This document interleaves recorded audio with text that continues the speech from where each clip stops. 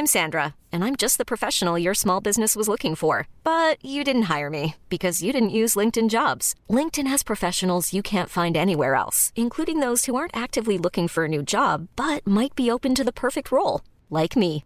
In a given month, over 70% of LinkedIn users don't visit other leading job sites. So if you're not looking on LinkedIn, you'll miss out on great candidates like Sandra. Start hiring professionals like a professional. Post your free job on linkedin.com/achieve today. Millions of people have lost weight with personalized plans from Noom. Like Evan, who can't stand salads and still lost 50 pounds. Salads generally for most people are the easy button, right? For me, that wasn't an option. I never really was a salad guy. That's just not who I am. But Noom worked for me. Get your personalized plan today at Noom.com. Real Noom user compensated to provide their story. In 4 weeks, the typical Noom user can expect to lose 1 to 2 pounds per week. Individual results may vary.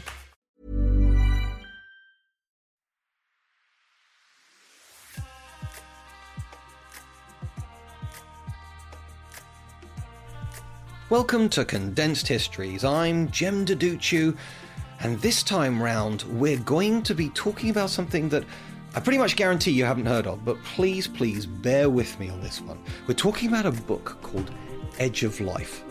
And the reason why I want to talk about it is because I wrote it. And it's one of the books where unfortunately I've had to self-publish. So I'm going to tell you a little bit about it because, as always, I write either history books or historical fiction, so definitely there's going to be some history in this one, but we'll go into that a little bit more in a moment. So, if you don't know, by now, I condense some history, clues in the name. And how do I condense the history? Because I start off with something in the world of pop culture. Might be a TV show, might be a movie, might be a song even, and I take that and show how either accidentally or deliberately there's some real history lurking just underneath the surface. Now, I've managed to do it on things as wild and weird as ABBA's Money, Money, Money. I mean, that's a 3-minute song, and I did more than 30 minutes on that. I'm quite impressed with that. Or Monopoly, for example, or Lord of the Rings. So, yeah, I can go into all kinds of weird and wonderful areas. However, sometimes I do occasionally do one about real, actual historical fiction or a history thing, like, for example, Last of the Mohicans. So that was obviously about an era in American history and therefore makes things a little bit easier. So this is what I'm doing on this occasion. Edge of Life is a book that I thought I would never write. Let me give you a little bit of background on this, okay? What happens in the past is about 10 years ago, I wanted to write a history book. Because I did a degree in archaeology and medieval history, and I love it. But then it just wasn't paying the bills, so I got, if you like, in inverted commas, a proper job. And that's where I was for, let's say, 15 years. But then with the rise of social media, I realized that there was this big appetite for history, which inspired me again. Because the problem was, earlier than that, I had thought about, you know what, I'm a good presenter, it's what I have to do in the day job. Maybe I should go to something like BBC or Channel 4 or the History Channel and say, hey, you know, could I possibly present some history programs? And you just can't get anywhere. I don't know how to get to producers in the BBC. So, yeah, that didn't work. But what quite literally hundreds of people have done on Twitter or YouTube or Facebook or wherever is created their own history brands. So this led to me thinking, okay, well, I'm going to write British history from my perspective, because almost everybody who writes a book about British history tends to start in 1066, which is really weird because, you know, you might get a chapter on the Romans and that's your lot. Then it leaps to 1066 and then off we go for the rest of it. But why? Because there's this whole prehistoric Britain. So I wrote my own thing. I started with the very first evidence of human remains in Britain and took it all the way up to 1945. And I then touted this book, which I called The Busy Person's Guide to British History. I touted this round a whole load of historical publishers and I got nowhere. But I did get a very good piece of advice from one particular publisher who said, look, the problem is this. For that kind of general history book, you need to be a celebrity. So it's almost like, I don't know, George Clooney's Big Book of History or something like that. You ain't George Clooney, and they're not wrong. So with that in mind, they then said, look, what you want to do is focus in on a specific topic. Become a subject matter expert. Can you do that? And I went, oh, yes, I can. I specialized in the Crusades, and I don't think there's been a good introductory book about the Crusades. So I wrote one, and I called it Deus Vult, A Concise History of the Crusades. Not a condensed history, a concise history, okay? So I went back to that very same publisher, and they went, don't really like the Crusades. Sorry. But, that's exactly the right track. But then I spoke to another company called Amberley. They liked it. And that's where my relationship started with Amberley Publishing, who still, to this day, is publishing my history books. So things like The Roman Empire in 100 Facts, or Deus Vult, A Concise History of the Crusades, or something like Forgotten History, which is just a collection of lots of silly, forgotten, random bits of facts from history from all over the world. They've done about half a dozen books with me. Thank you so much, Amberley, for your support. And then I started getting an itch about writing historical fiction. So the first one was called Silent Crossroads, which I know Greg really rated. And basically it's a story of Harry Woods. He's a British soldier in World War I, and he gets captured by the Germans, and he ends up changing sides. Why does he do this? For love. He falls in love with a German nurse, and he realizes that, the enemy isn't necessarily all that bad. And then we see Harry in the interwar years in Germany with his now German wife, and they have a daughter together. And so you get to see Germany in the interwar years through the eyes of an immigrant, a British immigrant. And you get to see the German Civil War, which a lot of people don't know about, which happened pretty much immediately after World War I. And you get to see obviously the financial crash and the hyperinflation, and the rise of one Adolf Hitler as well. So you get to see the conversations around this. There are some people who are deeply suspicious of Hitler, as they were, and there are some people saying, well, maybe he's going to finally fix this country that's been in such a mess for 20 years, which again was a genuine opinion held by people in the 1930s. And then World War II breaks out, and cutting a long story short, Harry Woods ends up fighting in both world wars for multiple different sides. And at the very end of the book, he has to come to terms with his moral choices. It's his story, but also the story of his wife and daughter, because for a large part of World War II, they are separated. And you get this very noble woman looking on as her daughter becoming corrupted by the forces of the Nazi powers. If your teachers are telling you to believe in Hitler, if the posters are telling you to believe in Hitler, then why, as an impressionable young person, would you not believe in your leader? What I was trying to do is, it's got action scenes in it, it's got family drama in it, but it's got this big moral core to it as well. Really proud of it. Took it to Amberley, and they said, we don't deal with historical fiction. So sorry, it's a very different market. And I then touted it around to multiple. Basically, at that point, I was going to need an actual representation, a literary agent. And I touted it around. I even had one person look me in the eye and say, Jem, you can write. Good to know I can write. And this is a commercial idea. Excellent. Like to sell more than one copy then. But I'm just not in love with it enough to take it any further. What? Not asking you to marry it, I just want you to publish it. So yeah, I kept getting this. And so in the end I thought, okay, to hell with this. I know that this is good, I'm going to self-publish it. So I did. Then I ended up doing a second book, which is called Echoes. And that's about the Vietnam War. And that is both then and now. Basically, it's a story of a grandfather today taking his deeply shallow and disinterested granddaughter to Vietnam because she was going to go anyway, and now suddenly she's got to go around with grandpa. And he's reliving the scene of, in essence, his crimes back in the 1960s. So you actually see a place in the 60s, and you see what happened, and then you see the grandfather there trying to explain this to a granddaughter. So again, a bit like Silent Crossroads, there's action in it, if you like. There's showing you the horrors of the realities of war. This one, however, is a bit different in the sense that it's sort of flashing backwards and forwards. But also, I sat down with some actual Vietnam veterans. And so some bits of that book aren't made up. I just wrote down what they told me. And I got some excellent reviews for that. Again, I had to self-publish it. And the other part of this, that's a little bit like Silent Crossroads, is the fact that it's also about this inter-era relationship. You know, best will in the world, you make mistakes, but trying to tell your kids to avoid the same mistakes, they just don't listen. And also, your grandparents are cute and cuddly. Do you want to know if your grandfather killed somebody? There's all that going on in Echoes. And then I wrote a very different historical fiction book called And God Watched. And God Watched is set in the Middle Ages, and we're back to the Crusades. And this has got various metaphors about intolerance and about immigration and forced immigration because of crises of war. And like all my historical fiction, I've got the history right. Okay, this is around the Siege of Acre in 1291, just like we talk about the Tet Offensive in Echoes and D-Day in Silent Crossroads. So the real events happen in the real way that they really happened, but I always make sure that my central characters are always made up, because I don't like it when people have their central character as George Washington and then George is not in the place he should be at that time. It's like, well, if they're not doing the story you want to tell, then why are you telling it?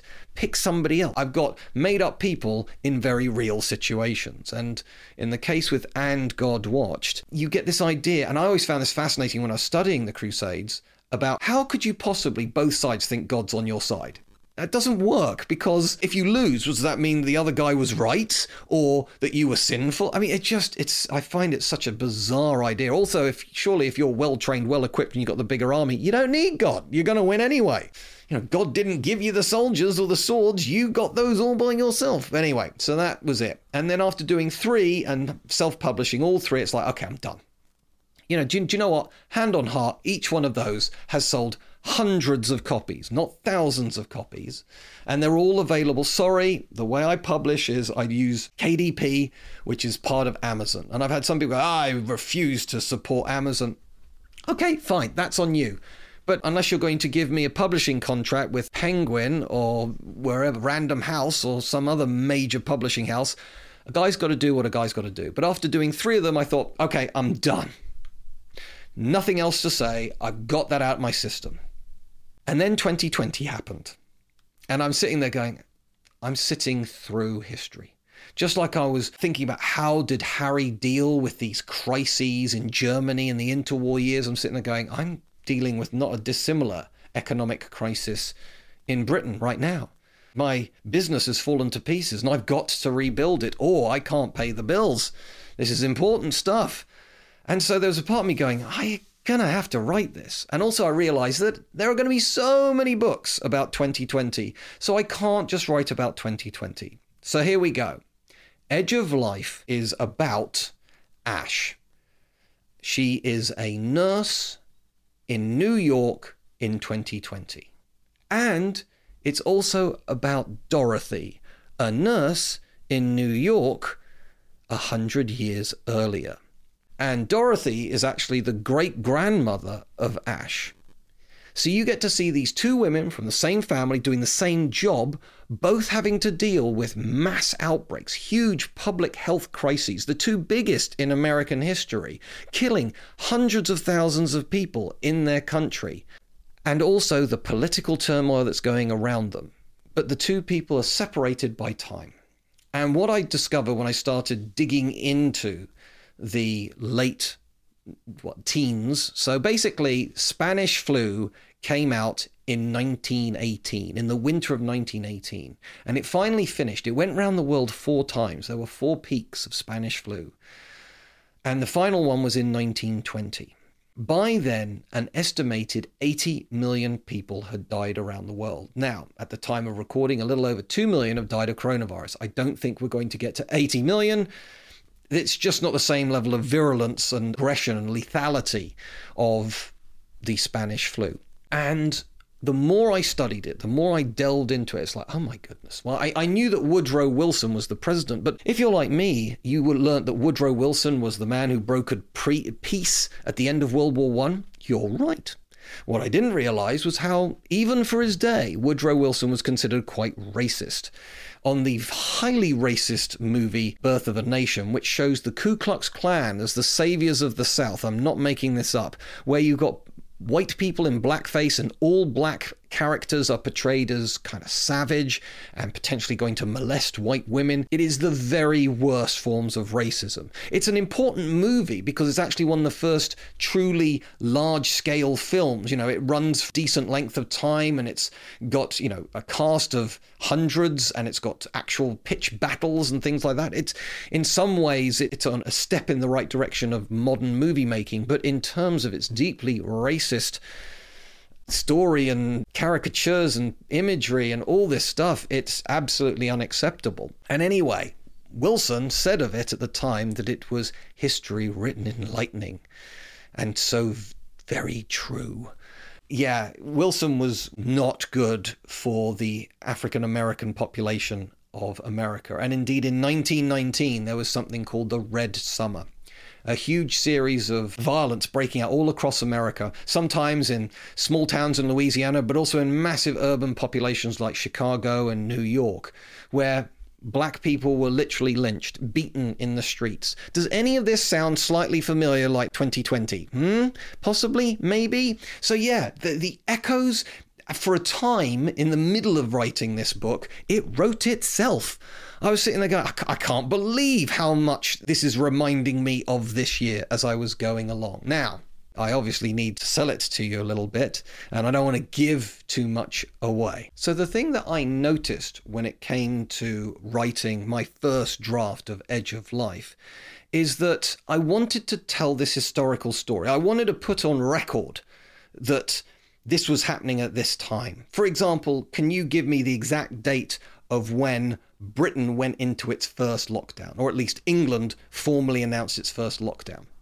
It is a little harder than you think, isn't it? Also, can you give me which month Boris Johnson became infected by coronavirus? So the answers to those two questions was March 23rd is when the official announcement of lockdown and stay-at-home orders started in England at least, and Boris Johnson became affected by coronavirus in April. And so I wanted to put this stuff in, but I realized that, and this is a common mistake in historical novels, is you've done the research and you want to tell people the history, but nobody talks that way, apart from me. Okay, I literally sit sometimes in pubs just spewing out, did you know in 1066, blah, blah, blah. That's what it's like living with Jem. So sorry. However, I realized it just was not going to work as a book. It was going to be the very worst kind of historical fiction. So I did something a bit different. When you're ready to pop the question, the last thing you want to do is second-guess the ring. At BlueNile.com, you can design a one-of-a-kind ring with the ease and convenience of shopping online. Choose your diamond and setting. When you find the one, you'll get it delivered right to your door. Go to BlueNile.com and use promo code LISTEN to get $50 off your purchase of $500 or more. That's code LISTEN at BlueNile.com for $50 off your purchase. BlueNile.com, code LISTEN. Millions of people have lost weight with personalized plans from Noom. Like Evan, who can't stand salads and still lost 50 pounds. Salads generally for most people are the easy button, right? For me, that wasn't an option. I never really was a salad guy. That's just not who I am. But Noom worked for me. Get your personalized plan today at Noom.com. Real Noom user compensated to provide their story. In 4 weeks, the typical Noom user can expect to lose 1 to 2 pounds per week. Individual results may vary. Hey there, it's Michelle Norris. I'm host of a podcast called Your Mama's Kitchen. When I travel, I'm usually looking for a way to find a taste of home when I'm not at home. And one of the things I love to do when I am at home is entertain. And Airbnb allows me to do that. When I was in California recently, I rented a house that had a great kitchen. And when we were sitting around the table, we're all thinking, we're in someone else's house. Someone could be in all of our homes as well. If you have a home, but you're not always at home, you have an Airbnb. Your home might be worth more than you think. Find out how much at airbnb.com/host. Hiring for your small business? If you're not looking for professionals on LinkedIn, you're looking in the wrong place. That's like looking for your car keys in a fish tank. LinkedIn helps you hire professionals you can't find anywhere else, even those who aren't actively searching for a new job but might be open to the perfect role. In a given month, over 70% of LinkedIn users don't even visit other leading job sites. So start looking in the right place. With LinkedIn, you can hire professionals like a professional. Post your free job on linkedin.com/achieve today. What I did is at the start of each chapter, there's like 2, 3, 4 paragraphs of this is what's happening in the world right now, be it in 1918 or in 2020. And either that becomes something that's relevant to this particular scene, or it isn't. But at least you know what's going on.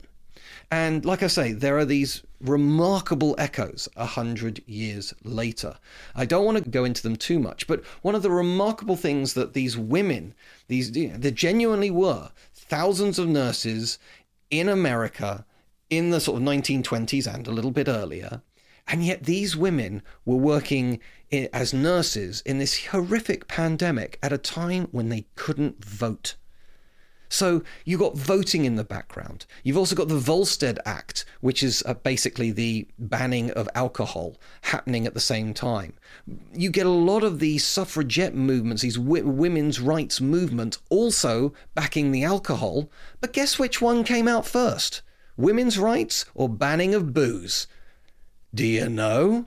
One of them is the 18th Amendment of the US Constitution. The other one is a 19th Amendment. So they're back to back. But of course, they got round to booze before women. Isn't it ridiculous? So yeah, so I'm basically pointing out these things that are going on. Dorothy comes from an immigrant community. She is second generation Irish. Guess what's happening at the same time just after World War I? Yep, Ireland's fighting for its independence against the British Empire. So that becomes part of it as well. In some ways, it's a world that we can relate to, and yet in other ways it isn't. There is literally, at the beginning of this book, still a British Empire and an Ottoman Empire. And a Russian Empire, but that's collapsing into a huge civil war, of which thousands of American troops were sent to, which a lot of people don't even know about. And then, in the modern world, Ashley, she is married to a Puerto Rican man. So she is also dealing with immigrants, if you like, and the immigrant experience in America. And also the implications of that in 2020 with a president who has some pretty strong views about immigration. The other thing is that I mention in passing in Silent Crossroads an American soldier that that basically interacts with Harry in World War I. And I make reference to that same American soldier just in one sentence. You actually find out about his grandson in Echoes. Indeed, the grandson is in the first scene of Echoes.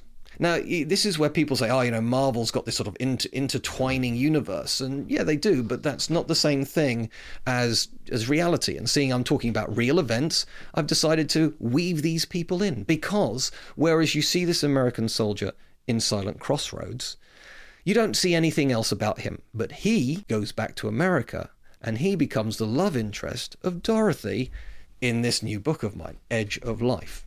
So that's something a bit different and interesting. So you actually get a little update on some of the other people from some of the other books that I've written. I didn't connect it all the way back to the Crusader era of Arca and 1291 before you're wondering. Couldn't do that, couldn't pull that one off. So the point is, it's not so much a trilogy, but these 3 books, I'm going to say if you like 1 or 2 of them, you're probably going to like all 3 of them. Interestingly, this one has the least amount of combat because I was previously talking about soldiers in Vietnam or soldiers in World War I, and yeah, Dorothy and also Ash are nurses in New York, and neither of those actually have wars going on at that time.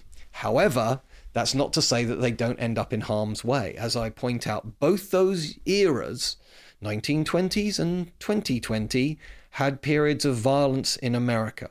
And so you get to see this firsthand from these people. Now, obviously, we've all just been through this. And I think this is a slight worry for when I was writing it. It's like, does anybody want to be reminded of this stuff?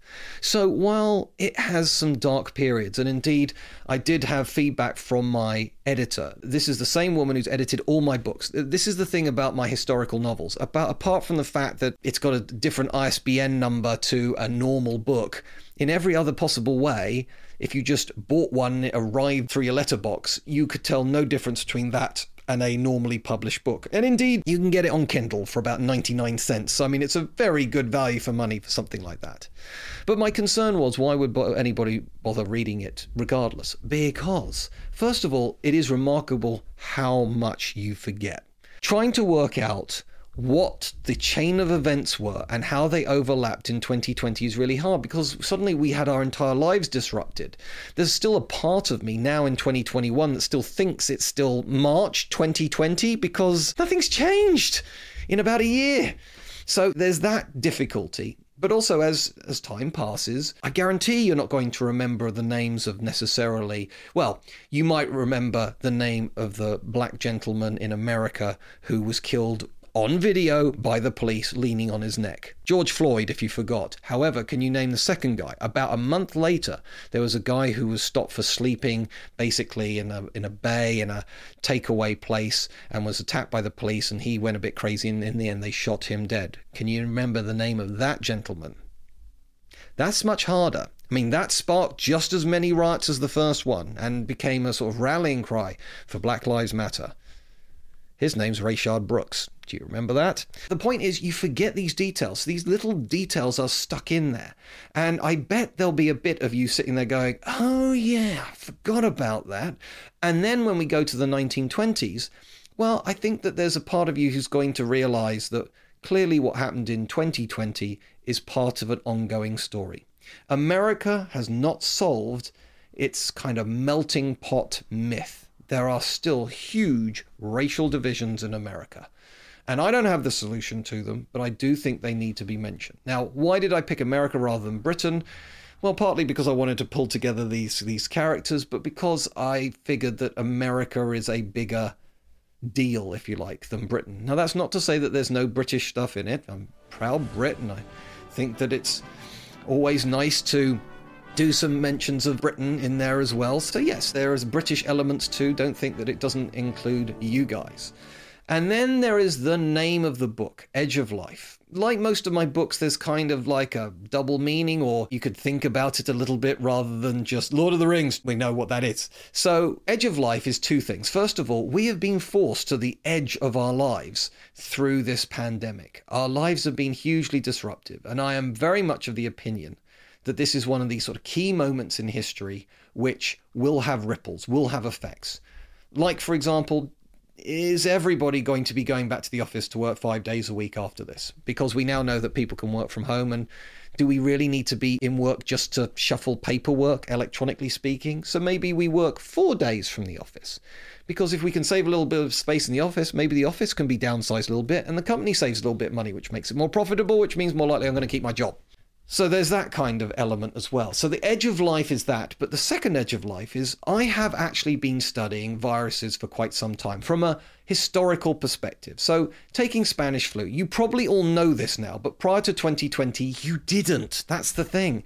But Spanish flu is so called because while this massive pandemic was raging across the world, it seemed that Spain was affected disproportionately badly.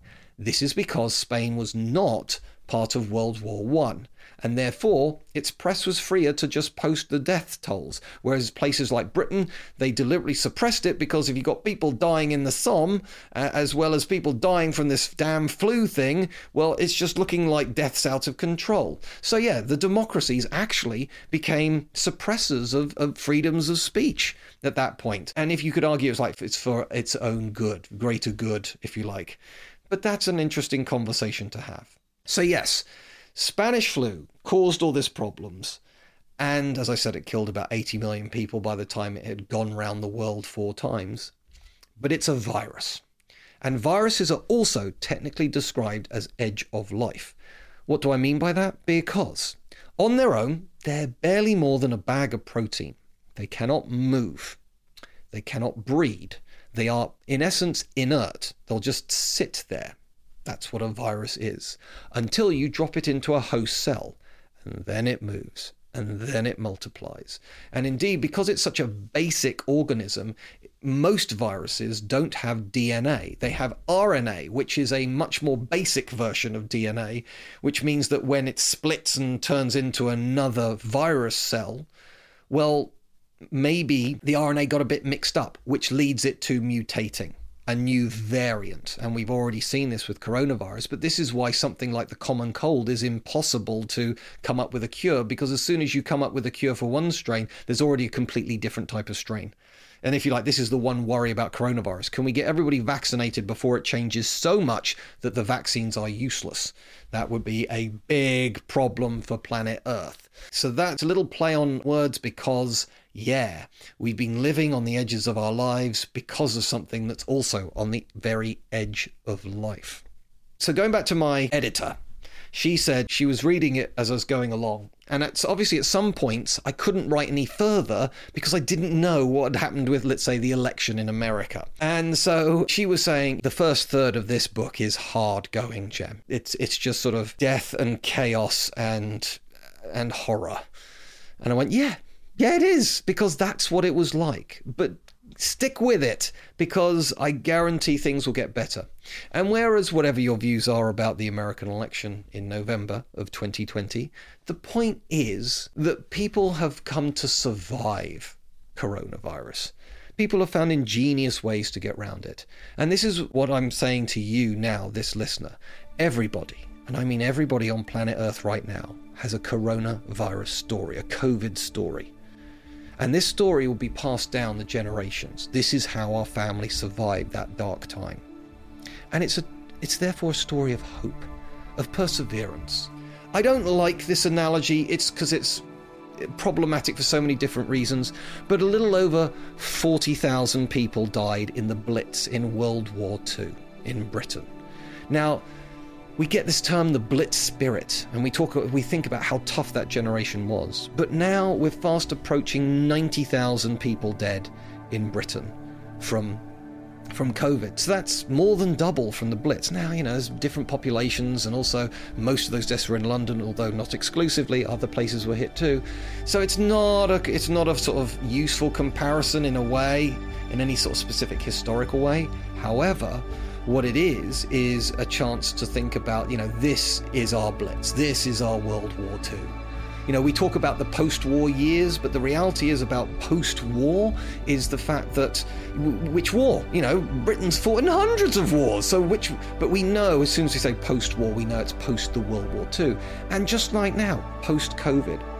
I can't be the only one watching TV at the moment and thinking at times, oh, that's a big crowd. They're not 2 meters apart. They just shook hands and they've only just met. These things have started to be ingrained in us. And who knows how you're going to feel the first time you're allowed out and you're kind of close to other people. There will be a time of readjustment. I'm sure in 5 years' time, in a way, we'll be back to normal, since everybody be bumping into each other on the tube and all this kind of stuff. But there will still be echoes of it.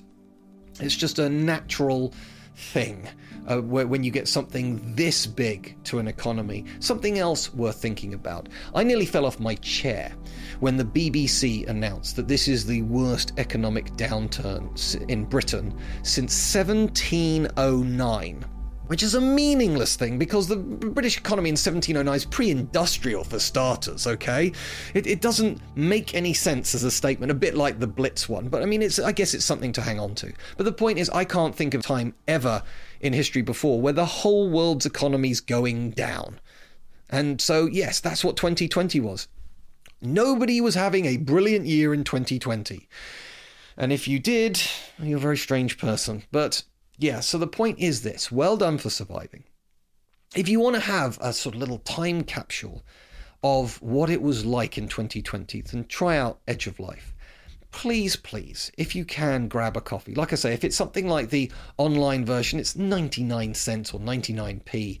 You can actually get a paperback copy. That's for more, but it's a real, genuine book that is printed for you.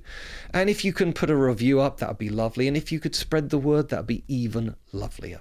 Now, as always, I'd like you to do that with this podcast too, but on this occasion, because I don't have the backing of a publisher, like with all my other historical novels. And the thing is, though, there'll be lots of other people out there with their COVID books, Margaret Atwood or J.K. Rowling or whatever. There'll be people, in 10 years' time, there will be the classic COVID book, and everybody go, oh, yes, that's the one to read if you really want to remember it. And I'm smart enough to know it ain't going to be Edge of Life, but I would at least like to say, hey, do you know what? I was one of the first people out there.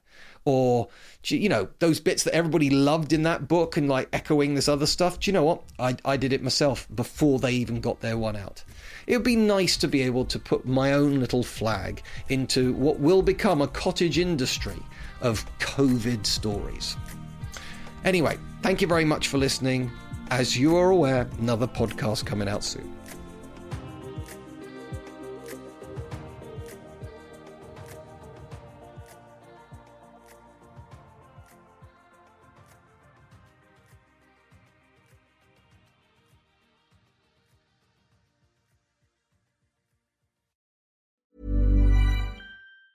Ever catch yourself eating the same flavorless dinner 3 days in a row? Dreaming of something better? Well, HelloFresh is your guilt-free dream come true, baby. It's me, Keke Palmer. Let's wake up those taste buds with hot, juicy pecan-crusted chicken or garlic butter shrimp scampi. Hello Fresh. Stop dreaming of all the delicious possibilities and dig in at HelloFresh.com. Let's get this dinner party started. Even when we're on a budget, we still deserve nice things. Quince is a place to scoop up stunning high-end goods for 50 to 80% less than similar brands. They have buttery soft cashmere sweaters starting at $50, luxurious Italian leather bags, and so much more. Plus, Quince only works with factories that use safe, ethical, and responsible manufacturing. Get the high-end goods you'll love without the high price tag with Quince. Go to quince.com/style for free shipping and 365-day returns.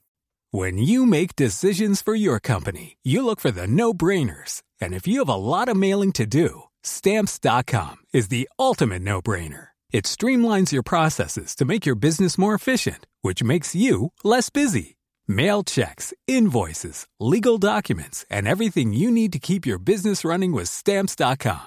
Seamlessly connect with every major marketplace and shopping cart. Schedule package pickups and see your cheapest and fastest shipping options from different carriers, with rates up to 89% off USPS and UPS rates. And with the Stamps.com mobile app, you can take care of mailing and shipping wherever you are. Make the same no-brainer decision as over 1 million other businesses with Stamps.com. Sign up with code PROGRAM for a 4-week trial, plus free postage and a free digital scale. No long-term commitments or contracts. That's Stamps.com. Code PROGRAM.